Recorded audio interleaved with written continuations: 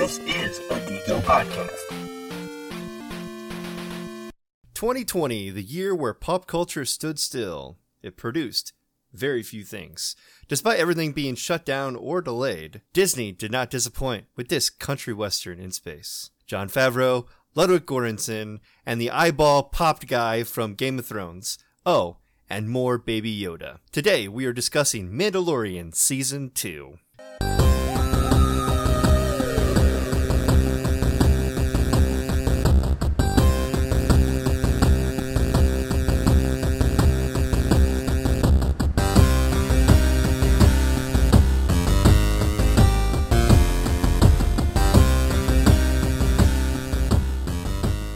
Hello and welcome to Drink In Geek Out, a show where we drink beer and geek out. I'm your host, Dustin, and alongside me is... I am your co-host, Saf, and along with me is... And I'm Keith, and no one else is beside me because Pale's not here. Poor Pale. Let's drink one for Pale. Papa Pale, busy tonight. Yep, being Papa Pale. Today's episode is featuring the Quaffons Java the Red Coffee Red Ale, and we are talking about The Mandalorian. Season dose. Hey guys, speaking of beer, do you guys like having beer delivered to your front door? I love it. I do. That'd be nice. I mean, it's very convenient. Of course we all do. So we all need to check out shop.chapmansbrewing.com, and you can get delicious local craft beer delivered right to your hands. Plus, you can get 15% off if you use the promo code DIGO15. That's DIGO and the number 15. Deliveries are made Monday through Saturday, and you get your beer delivered the same day, as long as you order before 3 p.m. Hey Keith, how much does shipping cost? Shipping's free. Doy. Oh, hell yeah. They send it right to your house. You don't have to pay a cent for shipping. You still have to pay for the beer, obviously. And also, you should tip your driver, too, because they're driving loads of space, distance. I'm not actually sure where they're based out of, but wherever they are shipping their beer from, those drivers, they're driving all over town to make sure that you have delicious craft beer right on your front door in a timely manner. Do you tip your bartender? Of course. So why wouldn't you tip your driver? Exactly. So if you're in northeast, they go from like Michigan down to Marion and over to Warsaw. Anywhere in that little corner of Indiana. Get yourself some Chapmans. Absolutely. They got some great things going on. You could do a Friday club, recurring beer delivery every Friday to your door. They have this awesome roulette club going on. You can get the newest roulette series beer delivered once a month, the day before it goes on tap at the brewery. And they also have some awesome pre-order for their new Vaunted series coming out, which I did order. And I'm very excited to have some of that bourbon barrel aged stuff to be delivered, I think, Thursday, as of this recording. Ooh. It should be here before the public gets it on draft. So use this code, check it out. The discount works for merchandise, kegs, accessories, cans, growlers, glasses. I did order a glassware. I got a nice little snifter glass that I ordered because I don't own any of those. So I get a little Chapman's one to go with my bourbon barrel aged beer. So I'm super excited for that. Nice. But check it out. What was that code again? Oh, that would be DIGO15, DIGO15. Shop.chapmansbrewing.com. All right, so the beer in front of us on this lovely episode is from Quaff On, and we've discussed Quaff On before. I can't think of a beer that we've actually reviewed on the show from them. Yeah, I remember saying one of the beers that I had been drinking was the combination of the peanut butter busted knuckle and the strawberry 6 Foot Blonde, but I don't think we actually revealed anything on them. I know we've been to several tastings together down in Indy. I think everyone I've been to, they're there, and I've had most of their beers. Right. And any Big Woods restaurant is owned by them, so they got a great selection of Quaff On at those Big Woodses. All right, well, just in case we haven't had them on, a brief little thing about them. Quaff is a verb, pronounced KWOF, quaff. To drink heartily and with gusto is what it means. At Quaff On Brewing Company, gusto is a part of everything we do. Our craft beers reflect our passion for the brewer's art and our commitment to the beers that excite and delight the quaffer's palate. There's more, but we're not going to get into too much of it. Can confirm that the busted knuckle was reviewed by Dustin and Allison on episode 151, the X People episode. Nice. There we go. That's something. The brewery is out of Bloomington, but we have a couple locations. As you said, there's Big Woods. So that's where we pretty much get our quaff on fixes. Yeah, there's like 5 or 6 of those now, I think. Yep, you can get it from there, and liquor stores around us, and apparently around Keith too. Yeah, they do have it in grocery stores and some of the liquor stores around here. They have more of their available ones. They're seasonal beers, as this one is. Right, and so this one is the Java the Red. 6% ABV, 15 IBUs, which is going to be the Spider-Man first appearance, Amazing Fantasy number 15. That's amazing. Java the Red is a coffee-infused amber/red ale, caramel malts, and roasted barley blend with the added coffee to create a complex but smooth flavor. The bottle, because we've actually got bottles instead of cans for like the first time in I know. however long. Long time. It's a 12-ounce bottle. It's got a brownish label sticker on there with I don't know. He kind of looks like a Mandalorian to me, but I think it's like a coffee bean with a helmet or something. Yeah, I wasn't too sure what it was, but definitely does look like the Mandalorian mask. For sure. And then on the side of the bottle, if you flip it sideways, it says, "Quaff on, Java the Red is a classic red ale infused with coffee, making it a delightful companion for your winter adventures here in May." It doesn't say in May, but yeah, we are in May. Hey, here in Fort Wayne, at least, we had a couple inches of snow on the ground a few days ago. So. Yeah, we did too. Ugh. Yeah, we for sure did. Yeah.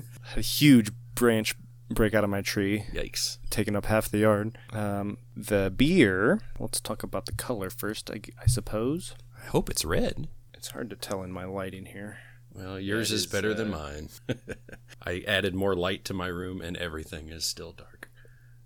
Yeah, Looks it's like a I'm little drinking a stout. ambery. There's some red to it, of course. Yeah, a little red.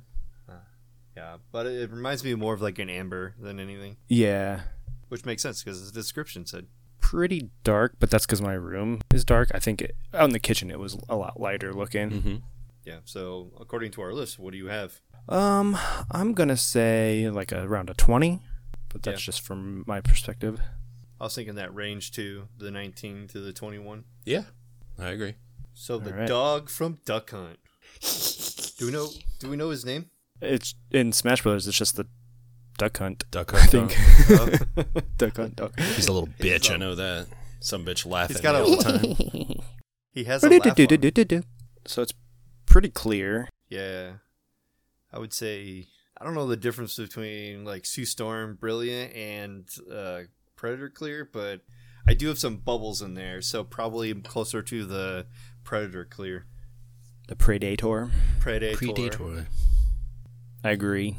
And there, I do have a little layer of head on mine, Yeah, it was very. but it's not a ton. It's just like a light layer over the top. Yeah, mine was pretty light. It didn't last very long. I was shaking mine up to get ready for the sniffer, I think. So Ooh. it's like the skin on top of, I don't know, gravy.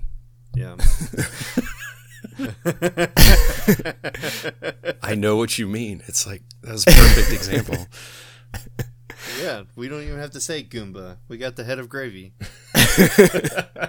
Carbonation, it's in there. Yeah, it's I more definitely of a see the yeah, bubbles. man, for sure. It's got to be very slow. Yeah. Mm-hmm. Now let's smell it. Ooh, sniffs. It's got a lot of that flat coffee smell. Yeah. Yeah. Some of the red ale, like the traditional ale smell comes through, but mostly I get the coffee. Yeah, Yeah. definitely smells like I left a pot on. Yeah, it's been sitting there all day. How strong is the smell? It's pretty strong. It doesn't fill the room, Yeah. Right, but I can it's- smell it It's from it's pungent. the table. It's definitely closer to the Hulk side than the Banner side. Yeah. Mm-hmm. Agreed. So maybe Hulk from the Endgame, where he's just the Hulk and Banner. Yeah. It's like Professor Hulk or whatever he's called. Yeah. It's not angry, but it's beefed up. From the smell, I can't really smell anything other than, I don't know, nutty and sweet. Maybe, coffee flavor. We don't really have a whole lot. Yeah. Probably say- Andy's toy would be like the closest thing that I'd Yeah. smell. Kind of woody. Yeah. It's not. It's like not. It like kind of burns the nostrils, but I wouldn't say it's spicy. It's just the coffee smell. Yeah. So I don't. It's not woody. It's not. It doesn't do it justice because there's. Yeah. There's so much happening there. It's hard to describe. It's more malty like anything. Like it's very like you don't really smell the hops. The smells you get are the malts. Yeah, the hops usually come into play more in IPAs, and Mm-hmm. with like this type of beer, you're going to get more malts and esters. So it's like kind of toasty and caramely, Mm-hmm. It's like sitting at or a roasty. at a wood table in a coffee shop. Yeah, exactly. Yeah. Which, kind of gets down to the next section of malts would be kind of, bready for Wonder Woman, caramel. We don't have anything there for that. Roasty, the Human Torch, Janeway's drink for coffee. Yeah, for There's sure. a whole lot of malty smells in this bottle. Can't really think of any esters to go with it. Nope, not in this one. Maybe when we taste it, we'll get more hopefully. ideas. Hopefully. Let's try that now. So good. It's a lot smoother than I was anticipating. You haven't had? No, I don't think so. Very malty. For the first time, I bought a 4-pack, and this is my first one open. Yeah, that's not. Keith and I were saying how we only have like one or two left. So I had to try it surprised the that other you day haven't after I popped it open. I laid some mulch outside, and I'm like, you know what? I don't care if this is a winter beer. I'm going to drink this. Yeah, I don't put a whole lot of stock in winter beers versus. No. Yeah, I just am able to enjoy the fact that more people are putting stouts out because it's Yeah. winter beer, but I don't put a whole lot of stock into it. Usually the higher ABV is what I would say is a winter because that warms you up a little Sure. bit more. So you want something that won't dehydrate you, I guess, in the summer. But this is pretty light and easily drunk. Drink. Yeah. Drink. Whole lot of drink. Yeah, I'm surprised how light it is. You're right. Yeah, not really getting alcohol. Too much flavor of alcohol. Not at all. Not really. I wouldn't say at all. No. But there's some, but not a whole lot. Yeah, it's definitely on the mild side. Tyrone Lannister. Tyrion. I know. I'll correct it before Pale gets upset. Well, Pale always says things wrong that he doesn't know, so I'll say the wrong things. Say the things wrong that I don't know. That's fair. Not too many. I couldn't tell you what kind of hops they used in this bad boy. Nope. Woody. Woody. Yeah, but that just might be the roastiness of the malts. Yeah, that that's pretty much what it is. bring to mind the wood. Mm-hmm. So the hop bitterness is definitely restrained. Yeah. Yep. It's got a coffee bitterness, but I wouldn't say that's due to the hops. I would say that's due to the coffee. Right, exactly. Yeah. You're an angel. Did you come from heaven? You're an angel. You're a Phantom Menace. But the Phantom Menace was. Who is the Phantom Menace? The Phantom Menace is. Darth Maul? No, it's not. Darth Plagueis? Yes, the Emperor is the Phantom Menace. Yes, that makes sense. Jesus, guys. It's not like it's a I just Star Wars found out- episode or anything. No, I literally found that out like not too long ago. I was watching a video and they, said something about it. I was like, oh fuck, he's right. Yeah, 'cause he's Oh. kind of pulling the strings behind the scenes. He's Yeah. a phantom. All right, malts for the pretty much everything we said. Yeah, in the nothing really smell. changed. Yeah. So Yeah, Getting any smokiness, maybe a hint, but that's really roasted. I think that's coffee the more. roastiness. yeah, roasty. So Human Torch, Janeway's drink still more back to the powdered toast man for the toasty. Yeah, Well, not as much bready. I don't think bready is where I'm going with this, but more of like a toasted for sure. Yeah. Oh, this next mouthfeel category is pretty fitting for this episode. Oh my gosh, yes. Is it a Grogu, a Mando, or a Jabba? Honestly, it's probably as full body as you're gonna get. So you're gonna get a Jabba, in my opinion. There's a lot going on. Yeah, it could be a medium roast coffee, but it's full flavor. Am I right? Yeah. Oh, I tried to make a joke. I got it. Somebody was sneaking up on me, so I was distracted. I think the carbonate pretty light. Yeah, yeah, pretty faint from. Yeah, when it comes to the mouth. Yeah. Mm-hmm. Yeah, it's not like jumping off the tongue. Not at all. Yeah, the finish though, I'm leaning towards the Snyder cut. I'm thinking that too because I can still taste the coffee, and it's been Yeah, over 30 seconds since I last taken a drink, and it's working its way towards a It minute. sticks with you for sure. Right. I'm gonna feel like I'm gonna be tasting this beer the entire episode. Definitely gonna need a pretzel or so Right. in between. Nah, I'm just going to get a second one. Then I'll get a pretzel. I do have more. Yeah. And for the balance of the how it finishes, it's definitely closer to the Heisenberg than the Walter White. Yeah. But Yeah. I mean, ultimately, it's not terribly bitter, but it's bitter. Yeah, from it's coffee. some kind of middle Mid-season? Heisenberg. We got to break Yeah. it down by seasons. Season 3, maybe. Sure, I'll take your word for it. He just shaved his head and put on that hat. I think he does that in like the first season. Yeah, he does. It's not too far from the does whitey that pretty tighties. good. Yeah, he shaved his head real quick. All right, so there's 2,159 total check-ins, 1,869 unique check-ins, Unique. averaging 3.88 bottle caps. These pictures pretty much look like ours, so that's nice. We have Nathan T. that says, tastes much more like a red ale than anything coffee infused. I'm not sure how he did not get any coffee in that at all. Yeah, that's crazy. Dang, Kevin. I was just to say Kevin gave it a 5. He didn't say anything, but I'm like, dang.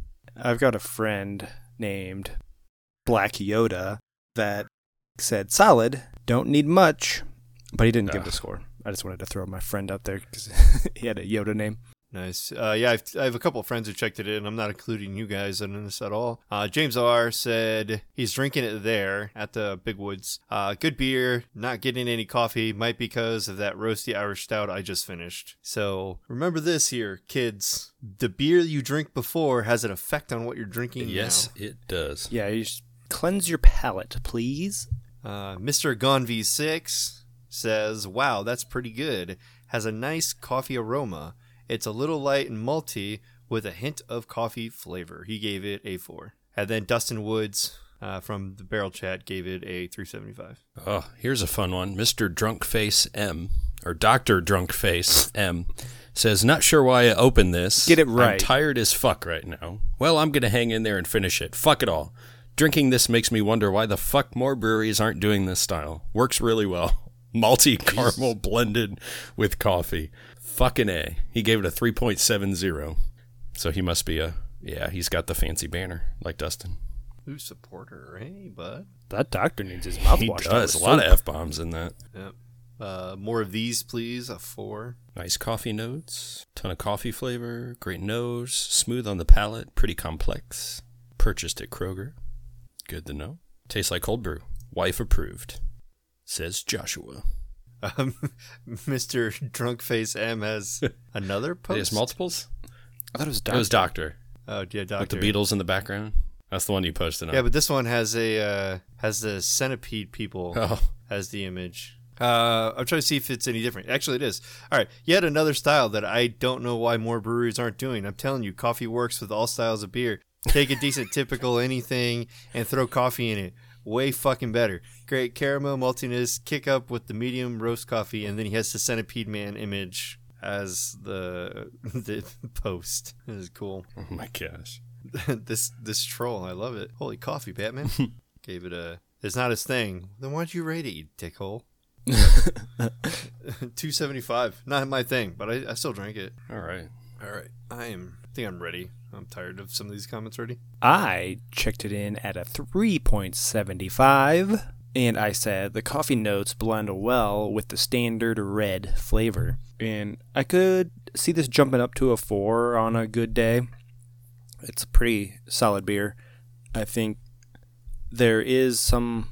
I think maybe the fact that the flavor lingers a little too long. I feel like I need to brush my teeth after like 10 minutes because I'm still tasting this beer, but it's not necessarily a bad thing. It's pretty good flavor. The red is really standard. It's nothing special with that part, but the coffee really adds a nice touch to it. I gave it a 4. I said on my original post, great coffee flavor to this red ale. With added roasty malts, this beer is quite delicious, smooth, and easy drinking. I really like red ales. I feel like we don't have a lot of them out there. And I know we did our red turn of the Jed IPA with Bird Boy back in the day. And I'm like, man, I really like these red styles. And I know Summit City has one style that's like that. But it's been a while to really get some of these red ales. And then to add coffee, and you guys know I love coffee added to my beer. So that definitely was a saving grace. I like that lingering effect. It's like same thing when I drink coffee every morning. That coffee breath stays with me forever. So I know that this is going to linger as well. And it was great as I was, I can easily grab one of these out of the fridge, light, easy drinking, could easily put down a quick 4-pack on an evening and not, regret it. I'm just curious to see how much coffee and caffeine leak out into it, because I know sometimes that can happen with the caffeine. So I don't know what type of coffee they used, the type of beans, anything else. Yeah, that would be nice to know. So, because I know like Summit City, they always say local coffee house here in Fort Wayne. So they reach out to these other coffee companies and really try to promote them. So I don't know. I'm curious to see like what they really used there. Didn't come out, but I love it. I like it. I'll drink a lot. I'm probably going to stop and get some more. Good. Yeah. Usually they do local places, so maybe local Bloomington coffee. Because I know like Gugman's and other places use like Tinker Coffee, which is like a local down south of Indy type of thing. Anyways, back to this beer. Myself, I gave it a 375. I try to pretend I like coffee, but I don't know. I drink it. It's just one of those things where you've acquired the taste, and since I haven't been back in the office, I haven't been making coffee, and so therefore I kind of feel like I'm losing touch on the drinking of the coffee. I drink a lot of energy drinks instead, which are really bad for me, but whatever. I like reds. I can't argue with reds, right? I'll take a good red. It's just, I think the smell of it kind of turned me off a little bit. Kind of expecting, like a bold coffee smell, but it just feels like I I've had a pot of coffee sitting and it just cooled down, and then I'm like, I gotta drink this, and you're like drinking it cold brews. right? Because you don't want to cold brew. it. Yeah, no, not even cold brew tastes good. It's just just cold coffee that used to be warm. Yeah, and don't get me wrong, I will finish these. I'm not an animal, but I don't know, it's just 375 is still a good score. I don't know it's why I'm trying to defend it. That's exactly what I gave it, and I liked it. I guess we're kind of like nurtured in this culture that if it's not like a 4, and a quarter and above, that it's bad or whatever. I was gonna say we feel really bad when we give anything lower than a 4, but no, I'm right there with you. I would have been like 375, but I really like the coffee in it. That's what helped me, and that's just my style. So I gave it one click higher. Yeah, maybe 2 years ago. I was gonna say last year. But last year I was not in the office either. Yeah, it's been a while. Yeah, maybe 2 years ago when I was drinking coffee pretty much every day, maybe this would have been more appealing to me. But, your tastes change. And not drinking coffee, 3 or 4 cups of coffee a day anymore, kind of just changes that for you. Yeah. You can follow us on Twitter and Instagram at Drink and Geek Out. Get all sorts of cool, fancy updates and pictures. You can also check out our show notes and other fun stuff over on our website at drinkandgeekout.com. And you can email us any comments or suggestions at drinkandgeekout@gmail.com. If you like what you hear, please take a second to rate, review, and subscribe on Apple Podcast, the Google Play Store, or wherever you get your podcast. We also have a Patreon where you can get some fun bonus content, and that is patreon.com/drinkandgeekout. And now, back to the show. On to Mando. We're going to go chapter by chapter. I always try to do like the Mandalorian sound in my head, but then it always turns into Dio's Holy Diver, right? Bum, ba-da, bum, ba-da, bum, bum, bum. Like, yeah. Not what I want. Chapter 9.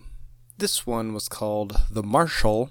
It was directed by Jon Favreau, who I think, wrote every episode. Did Dave Filoni help at all, or was he just... Yeah, he was there too. He was just there for moral support. You got it, John. Dave Filoni's like the executive producer, and I think he was also directing some of the episodes. On this episode, the Mandalorian, played by Pedro Pascal, has been tasked with returning his charge, a child named Grogu. Spoiler, not in this episode. Which we don't learn that yet. Well, I put all the actors' names next to... next to their characters' names, and so next to the child, I put Grogu. Good. Yeah, but not even the actor's name. Robot. He is real. Muppet. To its people, the Jedi. He begins searching for other Mandalorians who he believes can help him find the Jedi, and is directed by Pali Motto, played by Amy Sedaris, to a rumored Mandalorian operating out of Tatooine town Mos Pelgo. There he learns that there is no Mandalorian, but is confronted by Marshal Cobb Vanth, played by Timothy Oliphant, who wears Mandalorian armor. Vanth explains that he freed his town from the control of a mining collective using his armor, which he bought from the Jawas in the desert. The town is now frequently attacked by Krat Dragon. Vanth agrees to give the Mandalorian armor back to his people in exchange for help killing the dragon.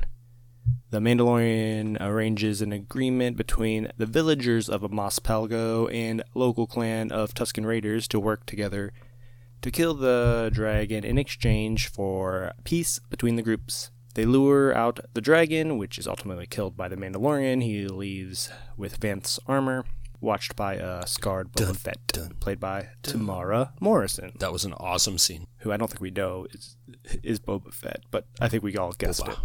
Right. When I watched the episode and they pretty much revealed that it's just a loser in the armor, I instantly felt like my heart sank.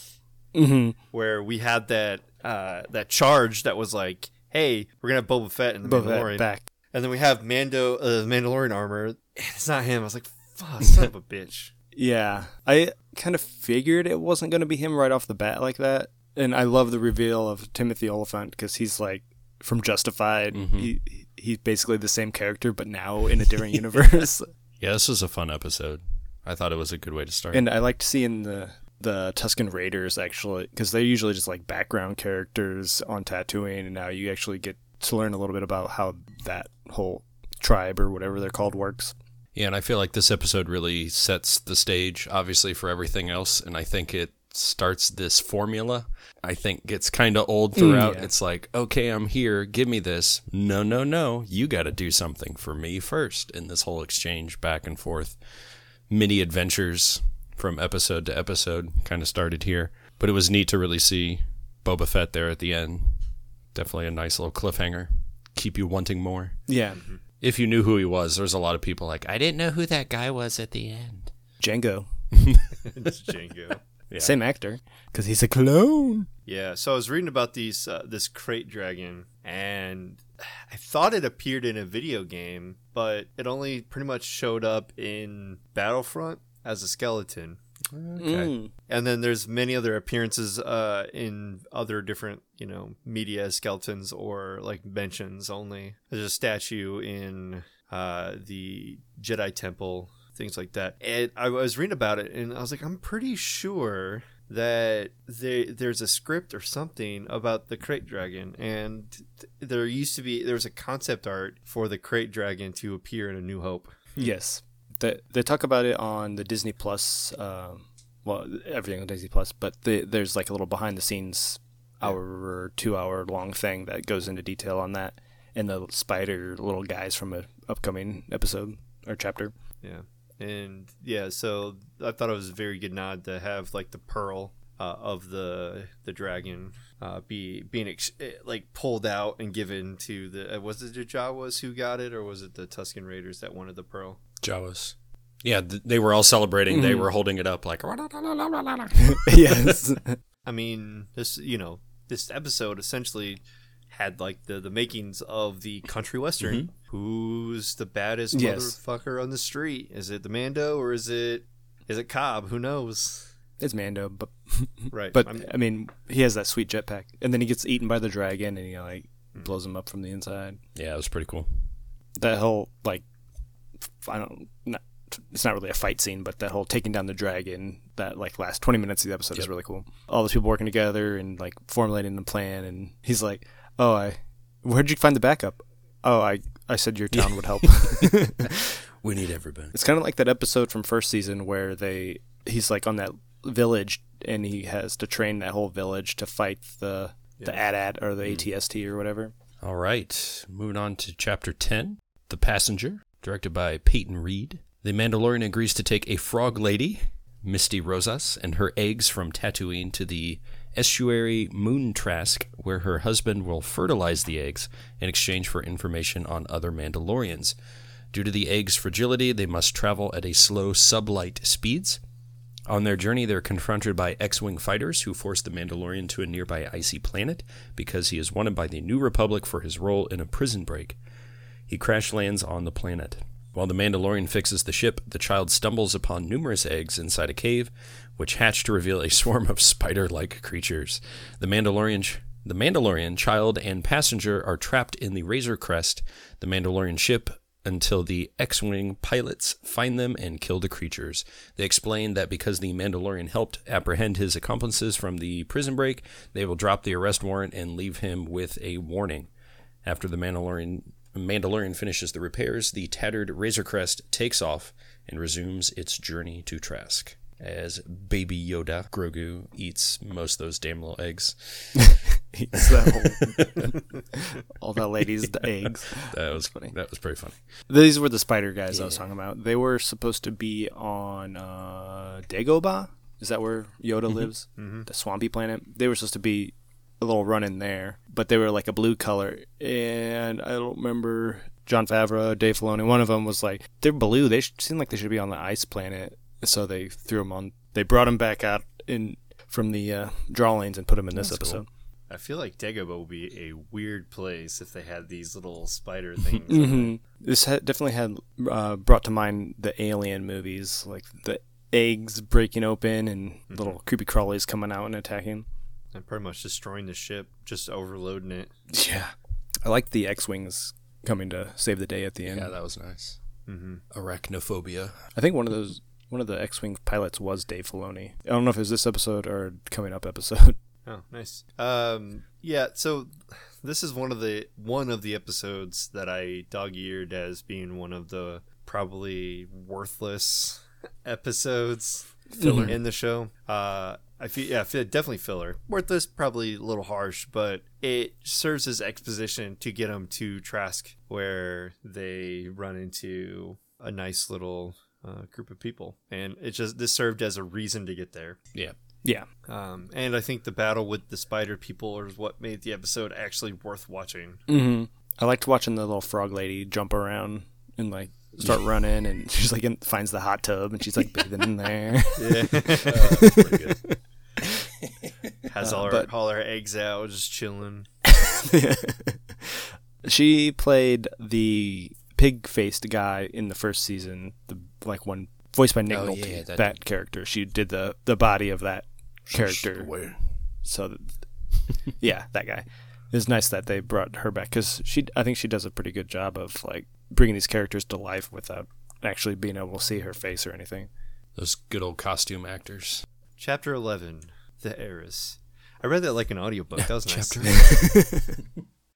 This is directed by Bryce Dallas Howard. She did one episode last season, I think so. At least one. I enjoyed that episode, by the way.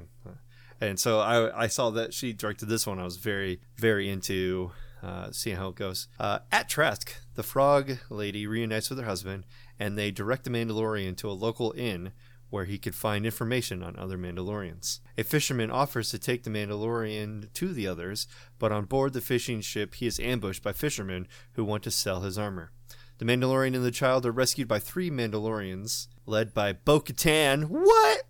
Yes. Which was Katie Sackhoff. She enlists his help in seizing weapons from an Imperial freighter in exchange for information on the Jedi.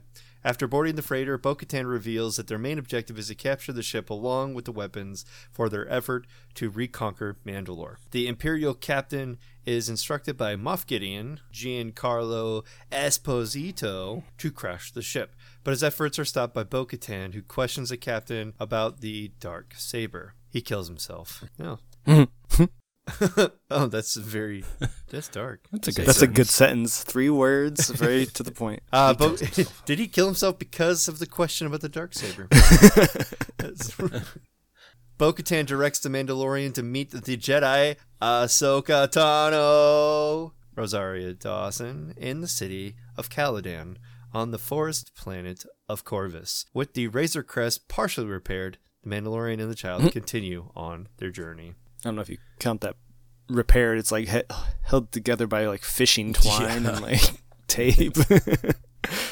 I was gonna say we got so much right here in this episode. Oh, yeah. We had the 2 cameos that we were expecting to happen with Bo-Katan and Ahsoka Tano, right? When they said that we're gonna have people in the show that are, pretty much callbacks from Clone Wars. You immediately thought of Ahsoka Tano, and then in the back of your mind is this is a Mandalorian, so Bo-Katan, the age fits, right? And played by the person that voiced her, unlike Ahsoka.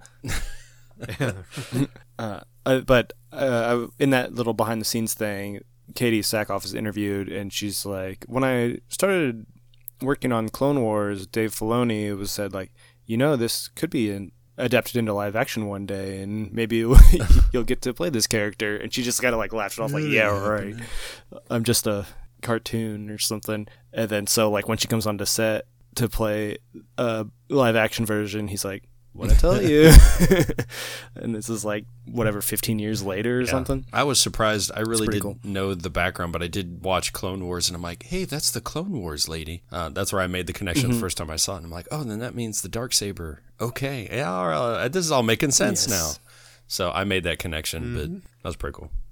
Yeah, it took me a minute. I remembered the character, but I had to go back and jog my memory to like who she was, because I just remember, that character existed, but what was she doing again? Because it's been a while since I watched Clone Wars. I knew she just had the Darksaber. That's the only thing I knew. I could remember. Yeah. She was fighting with it.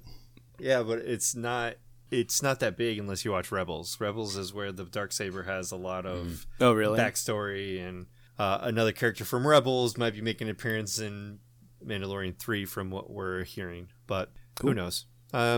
Also, Ashley Eckstein, who voiced Ahsoka Tano, is the whitest person I've ever seen.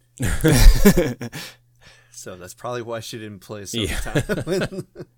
Yeah, and I don't know if she do act like a lot of acting, like live action acting. Yes, I don't know. I just see her. The only thing is that just the voice actor for Ahsoka, and then has like a couple things, I guess, right?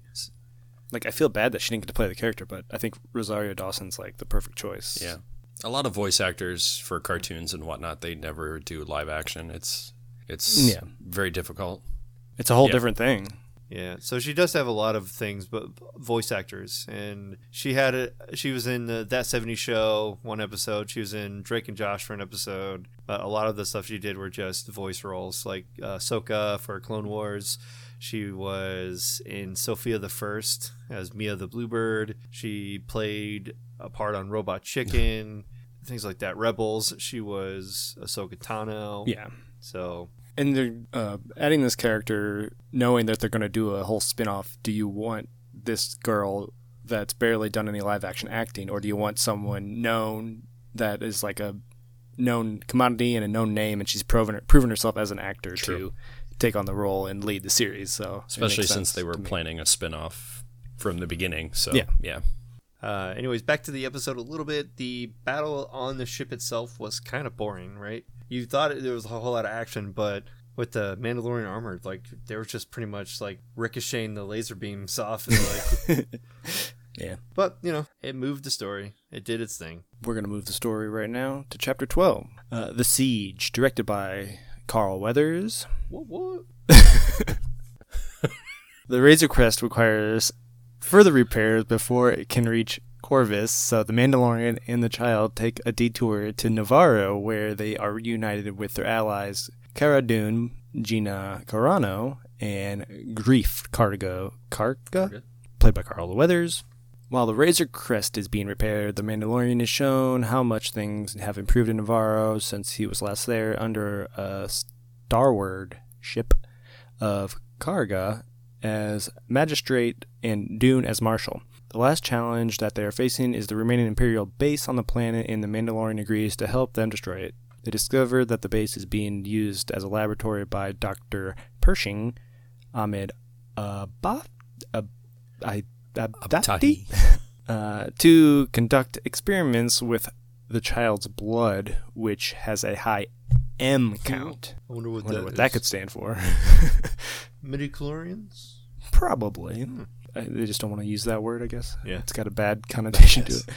They destroy the base, and with some help from Mithril, played by Horatio Sands, and escape, pursued by stormtroopers on speeder bikes and TIE fighters. Dune and Karga manage to stop the speeder bike while the Mandalorian destroys the TIE fighters with the repaired Razor Crest. The Mandalorian and the child leave for Corvus, unaware that the Imperial spy has planted a tracker on the Razor Crest for Moff Gideon. Pretty cool high action episode. I like them breaking into that base, and Horatio Sands adding some comedy. He didn't want to be there. This is another episode that doesn't really add anything. It just like brings back some characters from the first season, and we get to see what they're up to, but I don't really know that it pushes the story ahead at all, except he just goes there to get his ship repaired. Yeah. And again, like the Ice Place Mountain battle scene to make the episode watchable.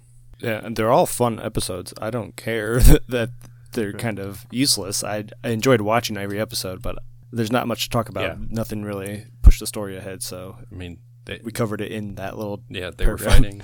They got some information. So, yeah. All right, moving on to Chapter 13, The Jedi. Directed by Dave Filoni. The Mandalorian and the child arrive at the city of Caladan on the planet Corvus to find the population living in fear of the city's magistrate, Morgan Elsbeth, played by Diana Lee Inosanto, and her guards, including a hired mercenary named Lang, played by Michael Biehn. Elsbeth offers to give the Mandalorian a spear of Beskar steel in exchange for killing Ahsoka. The Mandalorian finds Ahsoka outside the town and presents the child to her. Using the Force, Ahsoka determines that the child's name is Grogu and that he had begun training as a Jedi before the rise of the Empire. She agrees to continue his training if the Mandalorian helps to defeat Elsbeth. They overpower the guards, free the citizens, and the Mandalorian kills Lang. Ahsoka confronts Elsbeth and demands to know the whereabouts of her master, Grand Admiral Thrawn. Afterwards, Ahsoka refuses to train Grogu due to his close attachment to the Mandalorian. Instead, she directs them to an ancient temple on the planet Tython, where Grogu can use the Force to find other Jedi and decide his own fate. She also gives the spear to the Mandalorian. So this was a big episode. Yeah, this was awesome. Thrawn. Mm-hmm. Yeah, Rebels. He is the main protagonist in Rebels. Okay. I knew the name sounded familiar, but I couldn't picture him. Is blue and red eyes. Okay. Yeah. I remember that guy. Yeah, just the reveal of Ahsoka is pretty awesome. Like the two lightsabers, like in the mist and all that. Fortunately, it was spoiled for me that she was on it, but they already said a couple episodes before that he was going to see her, so I knew she'd be popping up eventually anyway. But it's to get those lightsabers back, that was pretty cool. Mm-hmm. And Michael Biehn is from the original Terminator. I didn't even recognize him in this movie. He's John Connor's father from the future. Didn't know that. Until I read the cast list. I was like, oh, wait, that's that guy? Holy shit. Yeah, that entire scene, like, it was fun. He's also in Aliens, by the way. Yes. When he decides to go in and talk to them, everyone's just, like, so timid and afraid, and he's just looking around like, what's going on? And then, like, when he agrees, I was like, God, he's just going to play her. But Jesus, like, from the outside view, that looks bad, you know? Yeah. It's like he's okay with what's happening here. But I'm glad he ransacked the town and freed the people. Mm-hmm. Yeah, that was cool. Figured out how to get those people out of the traps and all that stuff. Yeah. Yeah, I like how there's, like, Ahsoka fighting Elsbeth, and then Mando like flying around trying to free everybody and kill those robots or those guards or whatever they were. Yep. And like in back of my mind, I'm thinking, I hope he gets that Beskar. Yes. I want to see him with that so bad. Yeah, I'm really hoping that still happens, and he got it, so it was nice. And then when Ahsoka met Grogu and the whole exchange they had, and I thought she kind of wimped out and be like, oh no, he's just like Anakin. Yeah. I can't train him. He's too attached to you. He'll turn to the dark side. Like, oh my gosh. That's everybody's fear with that. Because I know I came up with... Like, I get where she's coming from, because she has the experience of, like, her master. But it's like, she goes, there's not many of us Jedis left. fuck this one. I'm done. It's like trying to save him. Like, what are you doing? Exactly. You have the opportunity to do something different. As she said as he flies away, there's not many of us left. But good luck with that one. Like, Foreshadowing. All around, I think this is one of the better episodes for sure. yeah, good Yeah, story, totally. good action, good resolve. We finally get the reveal of the name of the child. But still Baby Yoda to most Yep. people. Oh, forever. Chapter 14, The Tragedy. Directed by Robert Rodriguez. So you know it's good. The Mandalorian takes Grogu to an ancient temple on Tython and places him on the Scene Stone at the center. Grogu meditates and is surrounded by a protective energy field. Boba Fett soon arrives with the mercenary Fennec Shand, or Mi-Na Wen, who the Mandalorian had previously left for dead on Tatooine. Fett explains that the armor worn by Cobb Vanth belongs to him, as his father, Jango, was a Mandalorian foundling. The Mandalorian agrees to return the armor in exchange for the safety of Grogu. After quite a bit of discussion, I might add. He didn't willingly agree to it. Just as Moff Gideon arrives and deploys the stormtroopers, Fett, Fennec, and the Mandalorians repel the stormtrooper attacks, during which time Grogu finishes meditating and the energy force field around him disappears. Gideon destroys the Razor Crest from the orbit before deploying the droid Dark Troopers, who succeed in capturing Grogu. To honor their deal, Fett and Fennec promise to help the Mandalorian get Grogu back. They travel in Fett's ship Slave One to Navarro and ask for Dune's help in breaking criminal Ming Mayfield, or Bill Burr, out of the New Republic prison. This was another one of my favorite episodes, I think. Yeah, We finally get to see Boba Fett be a badass that we were promised in like 1980. Exactly. Yeah. It gave people who liked Boba Fett a reason to like Boba Fett. Yeah. Before, like, there was just... It was just a cool helmet that that's the only thing to like. There's no reason for it either. We're like, why do we like him so much? There's nothing. Now there's something. He was a mysterious background guy, and then now he actually gets to be the badass we were promised, and that's pretty cool. And I also like that Ming-Na Wen came back from the first season, and I'm hoping that she's on the Book of Boba Fett spinoff. They kind of set that up in the Yeah. It seemed closing like credits. in the credit they had her next to him in the temple. So They did not the temple, the hut farm. They did foreshadow this. Was it in season 1 where she was left for dead, and then Yes. the feet of we didn't know who it Yeah, was you- at the you could time, but hear- obviously Boba Fett. Yeah. but- Yeah, this episode started off with him rescuing her. yeah, that's right. I couldn't remember when they put that little clip in there. And then we've got Grogu on his phone Cerebro. call most of the episode. Yeah. I thought Can that was expand pretty his cool. Jedi powers It's there. funny because he's like, okay, nothing's happening, and then he turns around and he's like, all like zenned out and like just with the bubble around him. Yeah, it's like he didn't know what to do, and then all of a sudden he was doing it. Yeah, like pretty much anything Baby Yoda does is it's like he doesn't know what he's doing, then all of a sudden doing he's it. doing something that's really cool. And it's good that he had all his keepsakes out of the Razor Crest before he got Yeah. blown up. Yeah. Oh man, I screamed no like I was Luke Skywalker or Darth Vader when that thing blew up. No, I was like, that's like a character from the show that just that's got my killed. favorite ship. Right? I have that ship in Lego form. Now he's gonna have like hopefully he's flying around in one of those Slave One ships that Boba Fett has. Find an extra one laying around Yeah, somewhere. that's the Slave One is also like a favorite character of people. So yeah. Mm-hmm. you know, it's nice that he was. It's just so cool how it like takes off and Turns into flies. a face Yeah. and creepy flying thing. a flying Jedi helmet. Yeah. But those killer droid trooper things, those are badass. Those are. Yeah, they're from a video game. One video game. They were introduced in like battle droids or something. But yeah, those things are pretty scary. Seem like some anime type thing with the way they fly around with the little jet feet. Yeah. and- Little Iron Man's flying around. yeah. All right, moving on. Chapter 15, The Believer, directed by Rick Fumiyawa. He also directed from one of the episodes in the first season. Dune uses her new credentials as a marshal of the New Republic to transfer Mayfield, an ex-Imperial, from prison to her custody. He agrees to locate Moff Gideon's cruiser, but needs access to an internal terminal. He suggests a secret Imperial mining hub on Morak. There, Mayfield and Mandalorian hijack a transport carrying the explosive mineral Rhydonium, and they manage to reach the mining facility despite the attacks from local pirates. They get Gideon's coordinates from the terminal, but the Mandalorian is forced to remove his helmet in front of others for the first time since he took his Mandalorian oath. The pair are confronted by Mayfield's old Imperial commanding officer, whom Mayfield kills when he gloats about atrocities committed by the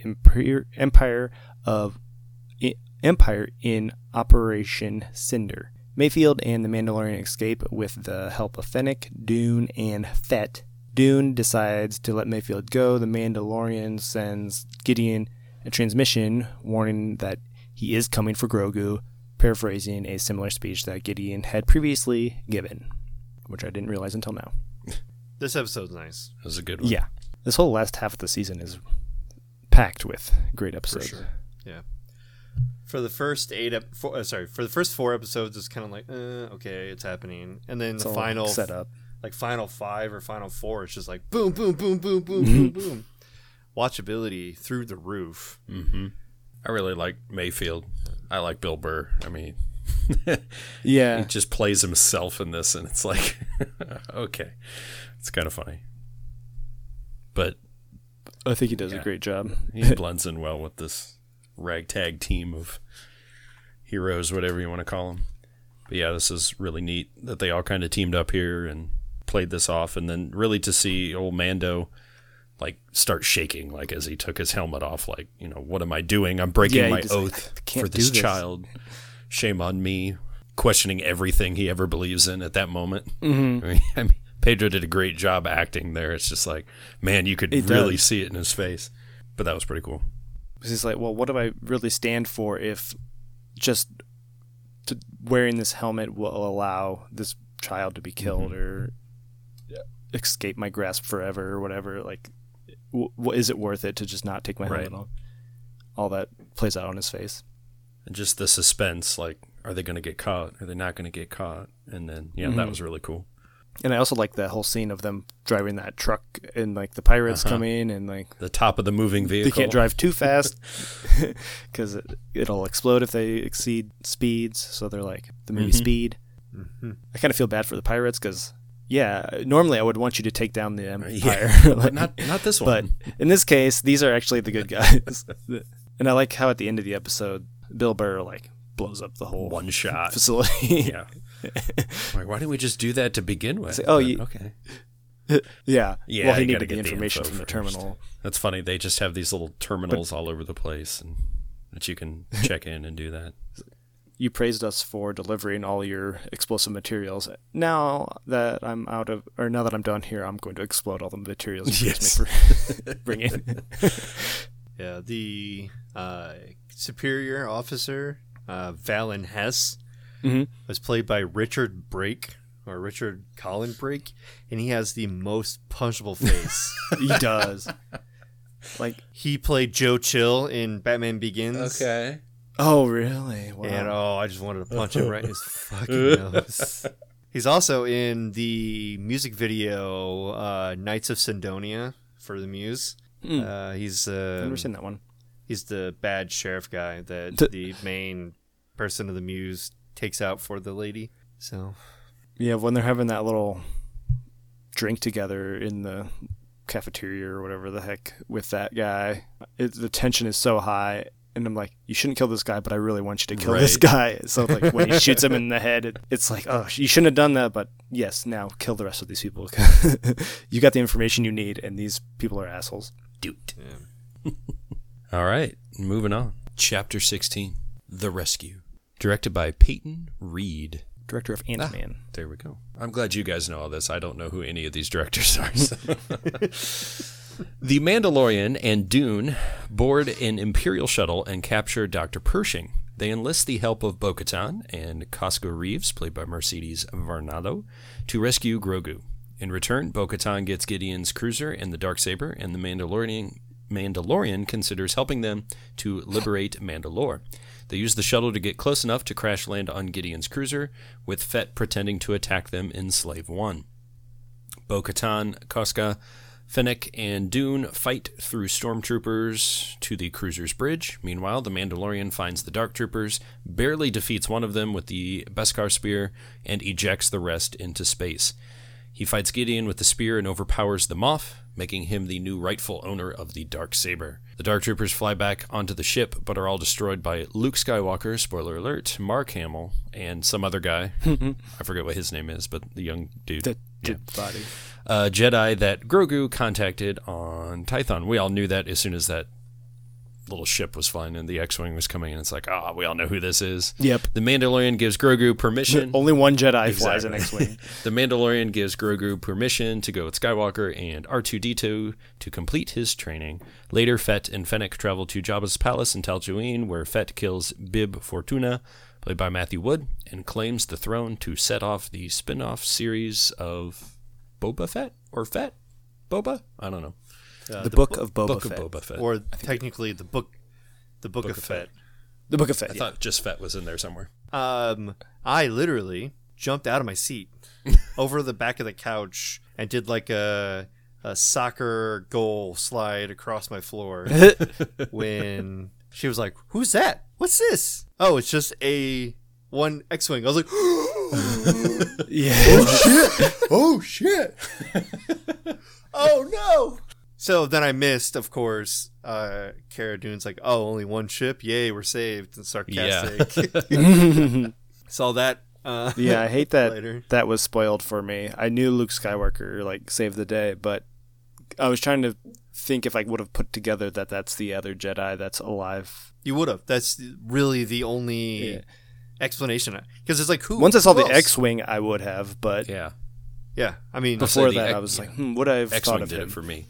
So I mean, I literally, that's why I Yeah. jumped, because all the X-Wing. But when Ahsoka's like, there's not many left of us, I'm like, who could that be? Luke? Yeah, Leia? because I always forget the timeline. Like, when is this show taking place? And I have to think it's after Jedi, but before Force Awakens. So it's whatever Jedi are alive during that. So Luke and Leia That's are the about only it. ones we know of. And Ben? Little Ben? I don't know if he's born yet. I don't know either. But does this mean that he died when Who did? Who died?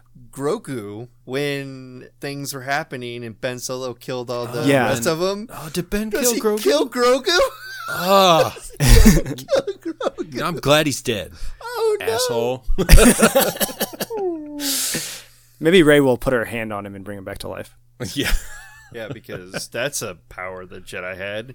Anakin saw that and he's like, "You fucking lied to me. You said only the dark side can revive people." Liars. No, this is exciting. Basically using Fantastic. the Beskar spear to fend for himself, and basically really fighting to his death about, doing everything he can to fend off one of those little itty bitty dark troopers. Yeah, fighting. There's 20 on the other side of that door, and he's just fighting this one, and it takes all of his might. It kicks his ass. Oh man. And his fight with Moff Gideon was incredible.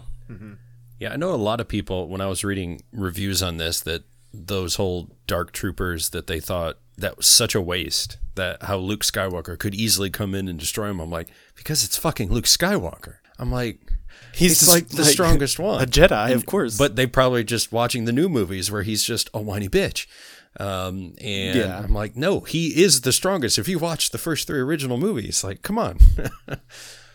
So I'm like, I don't know why people are so upset and be like, oh, they did all that build for nothing. I'm like, no, they did. And they proved it, that Luke Skywalker's a badass. So they showed how strong he is by the way he could take Exactly. out this whole ship of dark troopers. That was the whole point. Everyone would have died on that ship if he did not show up. yeah, it was just cool all around. And of course, the goodbye scene. He took his helmet off to say goodbye to Grogu so he could see his face. Yeah, so that's the question: when will we see Grogu again? He is the show, so I was fully content if they just end it now. I mean, they wrapped everything up, and I'm looking forward to the Boba Fett series and be like, cool, that's where we're going now. I'm like, oh, they're going to do a third season with what?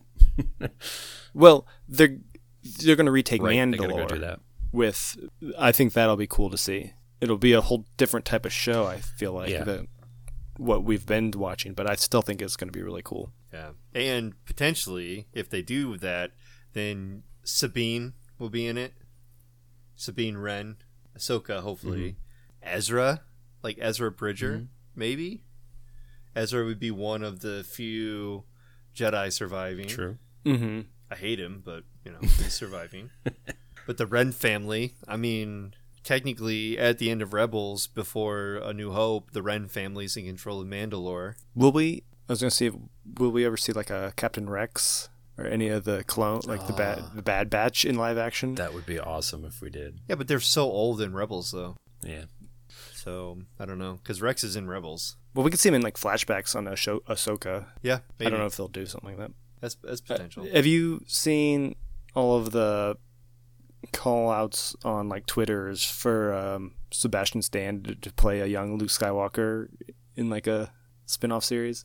No, I did not. That'd be cool. I stand for Stan. I feel like they did the face swap thing with the two of them, and I was like, they didn't even change anything. It's so I was like, yeah, I'm all for that. And then Sebastian Stan was like, well, if Mark Hamill gives me the okay, I'll for sure do it. And Mark Hamill was like, well, I don't really have that authority to cast shows, but it's like, whatever. Yeah. Oh, actually, yeah. I've seen this, the face swap, the deep fakes. The deep fake, yeah.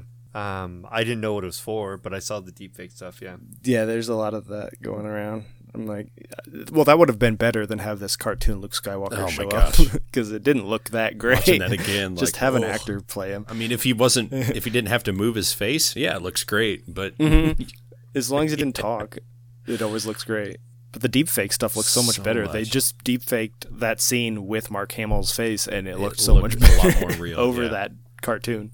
Disney. I think that's it. The only other thing was, I was like, just kill Moff Gideon already. Stop letting him like get up and like he's gonna just cause more problems. Exactly. Just kill him. But it's Giancarlo Esposito, so we're not gonna get rid of Giancarlo. I mean, he's a great actor, and I like the character, but it's like, why drag this guy around? He's gonna break free and then cause more problems. And I was trying to see if I can find any background information on the Book of Fett, not from the book. I'm not really talking about that one, but for the series that is confirmed, there's nothing other than the journey of the legendary bounty hunter Boba Fett continues following his reintroduction, and that's it.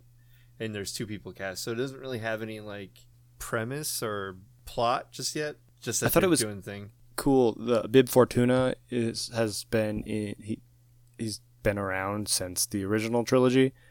That character, and Matthew Wood played that character in Phantom Menace during the pod race scene. And now that he's in charge, he's all fat, so it's like a thing. Jabba was a big fat guy in charge. Now Bib Fortuna has put on a bunch of weight because he's just a king in charge. So I thought that was kind of funny. I had to like go back to remember who Bib Fortuna was, but he's got like that snake thing that comes out of his head and goes around his neck. Yeah, and a big like bulbous sack under his neck. Pretty excited. They keep talking about Mando 3, and then they keep talking about the Book of Fett. So it's like, what are we talking here? Are we talking a Mando 3, or is a Book of Fett technically Mando 3? I think Boba Fett is a spin-off. I know, just like Ahsoka will be, and then it's just like a whole world, like the MCU. Now it's the Star Wars universe on. But I mean, like Keith said earlier, are they going to continue? And that's what I'm thinking. Yeah, right. If anyone is talking about Mando 3, are they really talking about the Book of Fett? Yeah, who knows? So the book is called The Book of Fett, but the actual TV series is The Book of Boba Fett. So you're both all right. Okay. Cool. I'm excited for all that. For sure. And I got to start watching The Bad Batch. Yep. Comes out very excited for that. 4th, right? Yep. Couple days, I believe. Yep. Cool. Next time, I think we're talking about the Clone Wars. Yep. Be good. Which is pretty exciting and lengthy. It might be a span Yeah.